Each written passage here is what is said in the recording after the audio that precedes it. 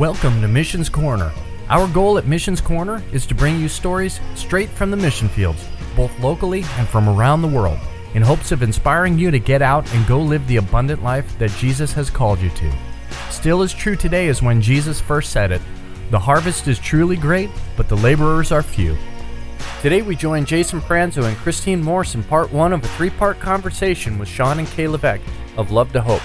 Sean and Kay are the executive directors of Love to Hope, which is committed to raising awareness on human trafficking and sex trafficking. Today they'll share their testimony of how they were first saved and how God eventually led them to leave lucrative careers, sell most of their worldly possessions, and head out on the road with their 3 kids to bring human trafficking awareness to the masses. Let's listen in. All right, welcome back to Mission Corners. I'm Jason Pranzo. And I am Christine Morse. And we are here with Sean and Kay Levesque of Love to Hope. Yep. Hi, guys. Nice to have you. Hello. Good to be here. How are you guys doing today? Awesome. Really looking forward to this. Yeah. Awesome. So for our listeners, I'm sure you can probably tell by the audio that Sean and Kay are not with us in person. So where are you guys at currently? We live in Wilmer, Minnesota, which is west central Minnesota right now. Okay. All right. Nice. And you guys have founded Love to Hope? Mm-hmm. Yep, that's right. That started way back in 2012. We didn't launch into really start Love to Hope until about 2016, and then launched a road tour in 2017. Mm-hmm. Okay.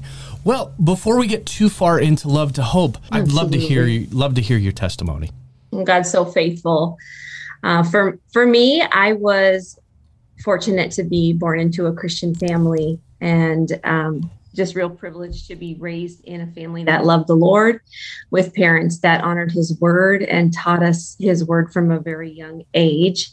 And they set the example to me of saying yes to God, no matter what he asks. When I was 6 years old, they adopted 3 kids. Okay. And so I had 3 new siblings join our family. We became the Brady Bunch, 3 boys and 3 girls. Wow. What was that like? Yeah. Instantly, you have 3 new siblings. Right. Yeah. I mean, I was 6 and my childhood memory is not amazing, but as far as what I remember, but it was a different dynamic. Those children came from an abusive home. So they were physically, emotionally, and sexually abused. Oh. And so when they came into our home, they brought in that sort of traumatic baggage that can happen. And so I was able to really grow up seeing firsthand the effects of trauma. So just understanding that abused and traumatized don't always think or react or process or move forward or interpret the world the way that we assume or expect or sometimes even desire. So it was interesting to grow up within that and to observe my parents' obedience in that, to love and to obey and to just take the good and the bad all together and let God do the work. Wow. And so really from the very beginning established an understanding of trauma kids and what the effects of trauma can be.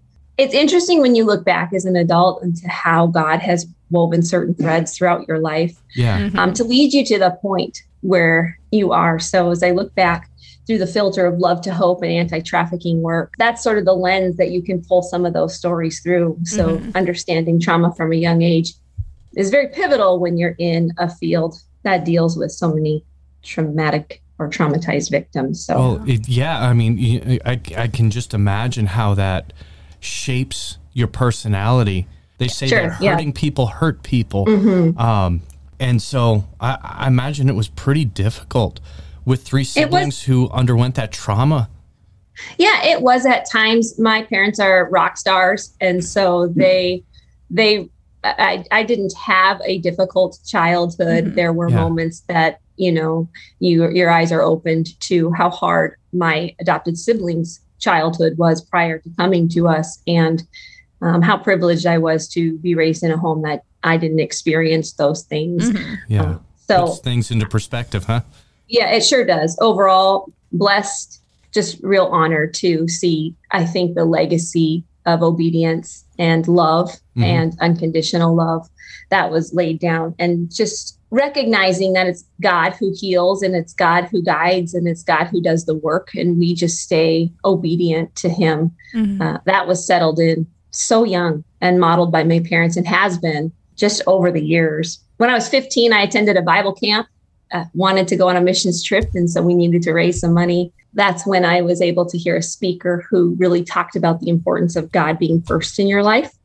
And that was when I recommitted my life to the Lord at 15. And I told him, not only did I want him to be number one in my life, but I didn't want anything else that was taking his place. I wanted him to remove anything in my life that was coming before him. And so I didn't really understand the hold that my image had. I felt I was really pursuing my looks, and that was such an important thing for me. Yeah. And so when I prayed that prayer, God he just had to show me in a huge way that that was kind of something that was taking precedence over him. And so for 2 years, I went through chronic urticaria, where I was covered in hives from head to toe. Oh my gosh. Oh no.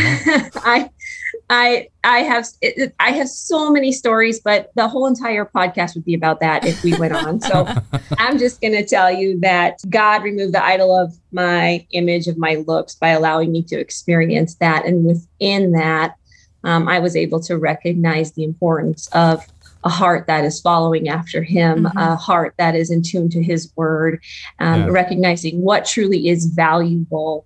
And throughout sort of those trials, I spent a good deal of time finding my comfort in his word, and really recognizing that he needed to always be first in my life. Eventually, the hives did go away kind of as mysteriously as they came.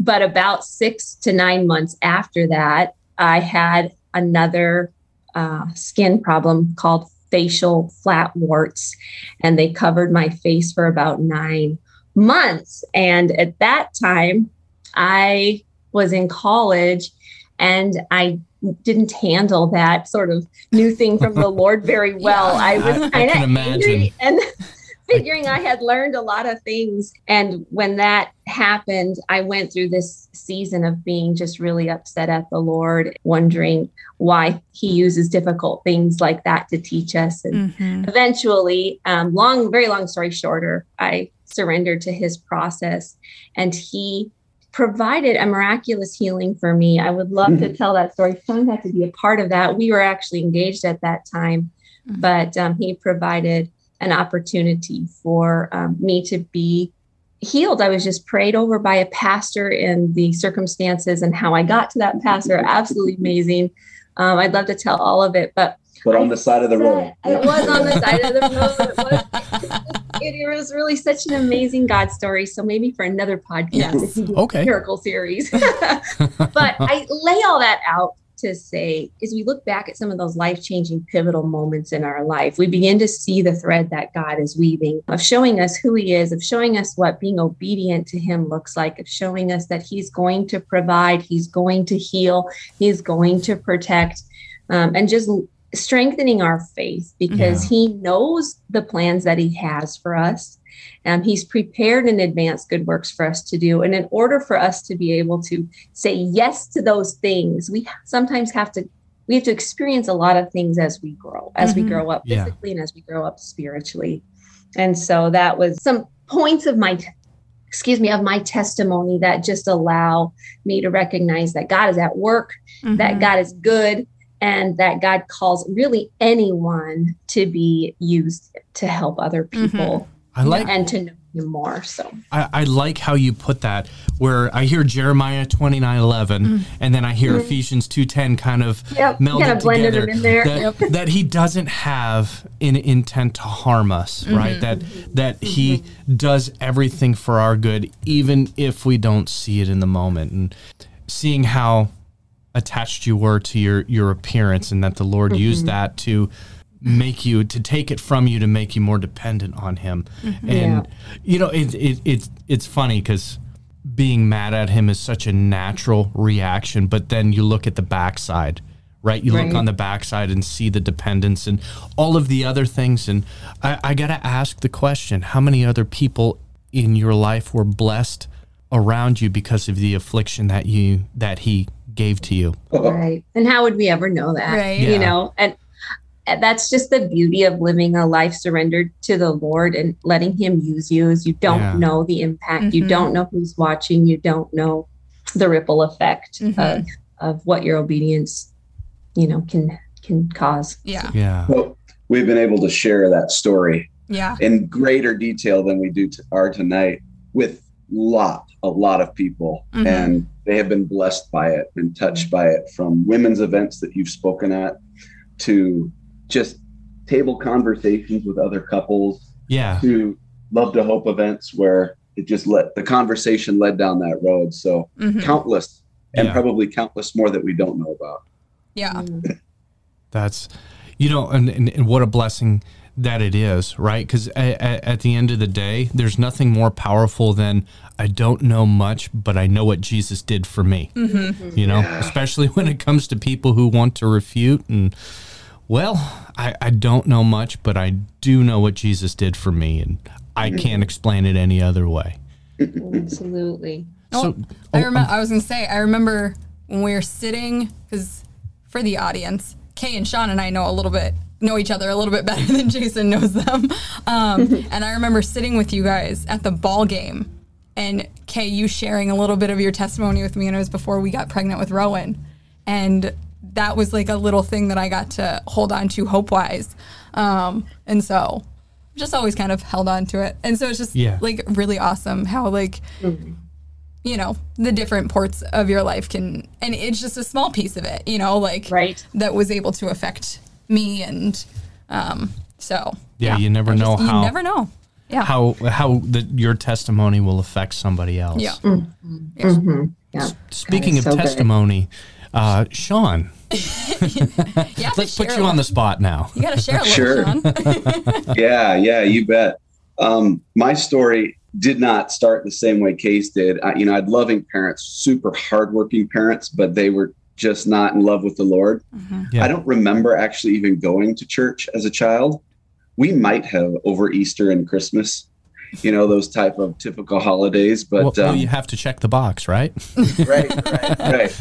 And so when I look back, it was a good childhood in that they loved us well by providing for us in ways that they weren't able to have when they were kids. Yeah. And so what was modeled for me growing up is do everything you can to create an environment that your kids can be successful in and thrive. My parents at one point were working 5 jobs. Wow. They just always had multiple things going on and wanted to give us the things that they didn't have as kids. Sadly, the part that was missing is doing it for the Lord. Mm-hmm. They were doing it for us, which is, I think, an important thing to note, because we as Christians can make our families an idol Mm-hmm. Yeah. and not even realize we're doing it. You Yeah, know? absolutely.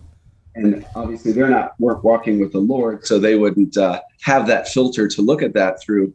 But considering the audience we're talking about, I think it's an important thing to think about Mm-hmm. as we do try and provide for our kids, Yeah. to remember that we relinquish everything to the cross, and that includes our children. Mm-hmm. It is laying everything at the foot of the cross every day and saying, what will you have me do? Mm-hmm. And so with that as something that I went into young adulthood with, I wasn't able to ever attend church with my parents. What's crazy is my sister started attending a church when she could drive in high school. And she took me with her to this little church in Minot, North Dakota called Faith Family Church. I think it's called Northland. Northland yeah. Harvest. Yep. Yes, Northland Harvest. Yeah. And so I was going, and I wasn't going long, and they said, we'd like you to go to camp. And so I went to camp for all the wrong reasons. I wanted to have fun. There was a girl that I thought was pretty cute. And, but what happened at that camp is God got a hold of my heart, and I experienced the Holy Spirit in a way that I never had before. Mm-hmm. I prayed to receive Jesus there. And there was something that happened to me, and I remember it so clearly. Yeah. It was very vivid. Sadly, my sister quit going to that church, and so my ride stopped, and so I quit going. And so that continued all through high school and into college, that I wasn't attached to any particular church. And like my parents, I entered into college. Well, I worked all through high school, 2 jobs, and I got into college, got a 3rd job, and and then was taking 22 credits, and it was in a downward spiral that I found myself, and just ended up in a pit, at the bottom of a pit, and was looking at just darkness all around me, and depression set in. There was alcohol involved, and felt like the Lord was saying, I'm done with you. And obviously we know that was the enemy speaking. Yeah. It's another part of my story I like to share, because I know that there are a lot of people struggling with those issues of loneliness, with despair. And it really is the Lord that can bring you out of that. A full commitment to the Lord. And sometimes we hold on to things that hurt us so much because we fear sometimes what the change could look like. Yeah. Isn't that interesting? That's with human trafficking victims as well. They stay in the life so often because they fear more what the world will be like if they were to leave that than what they fear, because they know what they're in, and they know what to expect. And when you think about taking a step where there's change, you don't know what to expect. Yeah. And there's a healthy fear there. And so I like to share this with people, letting them know that, golly, if you are in that spot and you just don't know what to do next, Jesus is the answer. Yeah. He is the answer for everything, and he can bring you out of it. And so it was one evening I was going to go sit in my car and shut the garage door. And as I was walking and leave the car running, and that's how I was going to end my life. As I was walking over the threshold of the door, the Holy Spirit told me to call my parents. So I did. And one thing led to the other. I won't go into all the details. That's a whole nother podcast. God is just so sweet. I ended up going back home. I was house sitting at the time. Even though I was living in an apartment, I was house sitting, and I was going to go back, and I just needed to tell my parents. I needed someone to know, because I kind of scared myself there. And I went, and when I got there were 2 pastors that showed up at the door. And those pastors came because my sister was attending the college and career group at First Baptist Church in Minot, and happened to have a business card of the pastor sitting on the counter. So my mom and dad, obviously in despair themselves after hearing me share with them what I had, saw the card and called them. They were at my house within 15 minutes. Yeah. Both the senior pastor and the associate. And I recommitted my life to Christ, back to Christ that night. And I would love to say it was roses and rainbows and butterflies, but it was still a struggle. However, I was grounded. I was more grounded then. Yeah. And it is because of that, and another podcast that we could talk about the miracles that took place to meet my wife. Yeah. And it was because of that I ended up going to the church where I met Kay. And we ended up getting married in 2000. And so as we lived, through our marriage, consistently trying to do things that the Lord would have us do, walk within his will. For me, it was trying to succeed and give it to the Lord while I succeeded. And that was keeping God in the passenger seat, unfortunately. And that is not the place to keep him. Nope. And he's a much better driver. Oh, man, he sure is. Although he does like to go off-road, though. I've heard that from time to time. I guess. He does. He does. And so we crashed and burned a number of times in our marriage, a handful of different things. His life's trials that come at you when you aren't obeying and walking in his will. And even when you are, he goes off-roading, like you said. So you just have to be prepared for it all. Yeah. And so it was in 2015. So I had worked my way up the success ladder in the fitness industry for 15 years and was finally able to make a decent living. And I could have done that forever at that time. It's like, I love this. I love what I'm doing. I get to help a lot of people. Yeah. And I went to a men's retreat that the CEO of the company I was working for invited me to. And I'd said no to him 2 times prior, but he didn't quit. And now I know why he didn't quit, because the Holy Spirit was telling him to keep asking. And I finally went, and something happened to me when I was there. And I woke up on Monday morning with this commitment in my life to live in full surrender. And that was putting my hands out each day and saying, Jesus, here are my gifts and my life experiences that you blessed me with. And here is my sin and my issues and all the junk in my life. I'm giving them all to you, but I'm going to do it every day. And I'm going to really live in surrender. And I just want you to know whatever you want from me, Lord, it's yours. And it wasn't long after that, probably 8 months, that he spurred something in me. And I came home and told Kay, I know what we're supposed to do. And that was the birth of Love to Hope. When I came home and told her after a conference, we're going to sell everything and I'm going to leave my job and we're going to travel and we're going to talk on human trafficking, because we had been working in the anti-trafficking world for about 4 years at that point. And we had been praying, what more can we do, God? What more can we do? And we were laying that at the cross, and he knew what we were eventually going to do. But when he said go, he made it clear that he wanted us to go. And oh my goodness, it was a whirlwind that first couple of days, as I came home and woke Kay up at midnight and told her this amazing journey that we're going to start. And very quickly, though, he spoke to Kay, softened her heart, and helped her realize what it could look like if there was more of a plan. Because I'm not a planner so much. I'm a Holy Spirit kind of guy. Just jump in. I can relate. Jump in with both feet and likes plans. God's got of order. We're so different. Thank goodness we were together, because it would have been a disaster if I had done this on my own. It would have been you leaving at midnight. Pretty much. Pack a bag in a tent. We're good. Exactly. And it's funny, Kay, how I can just imagine, because actually how your dynamic with Sean is just how my wife Jana and I are. I'm very much the let's jump in with both feet, and she's very much the planner, and she looks at me like I'm nuts whenever I said, hey babe, the Lord told us to move to Minot, North Dakota again for the third time. So I do have to ask a question, since you already you started talking about the early beginnings of Love to Hope and selling everything and getting ready to move. And of course, Kay, you're shell shocked at that particular time. But Sean, you had also mentioned that before you were involved in speaking out and working against human trafficking at least 4 years prior to that. So how did you guys end up involved in that? Yeah, that's all her fault. So. His fault we hit the road. My fault we started anything in the first place. So. That's okay. No, it's all God's leading. Yes. So it was 2012. I had a sleepless night. I got up to watch some television, and a movie was playing. The movie was about a sex slave, and I remember being horrified. I remember thinking, what happened to Hollywood that this has become a plot line to a movie? I mean, how dark did we get, you know? Yeah, and so, this was romanticized. Yeah, so I wanted to see if the girl got rescued, so I watched the whole movie, and she did. But it was what followed the movie, which was a documentary. And the documentary made me realize that everything pretty much that I had seen in the movie was actually happening.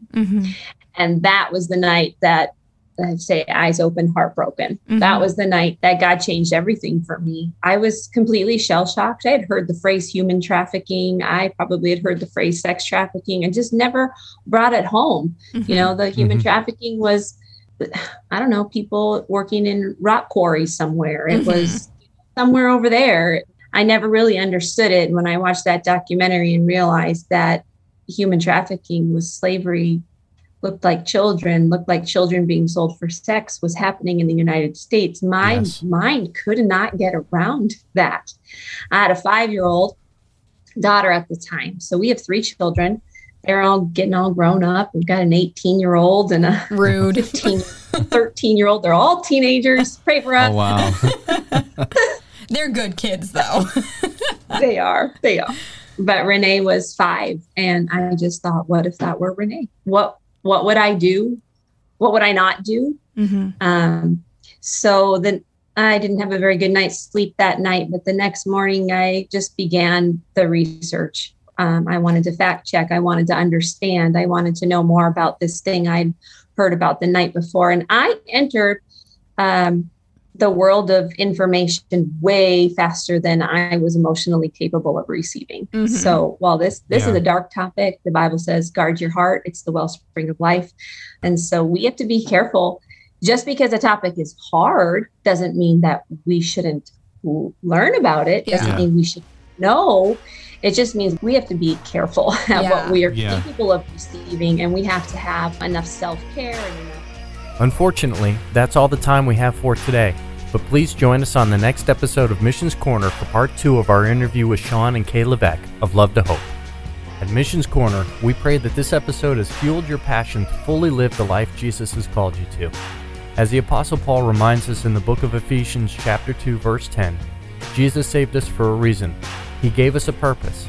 That purpose is to win people to Christ, disciple them in Christ, and send them out for Christ.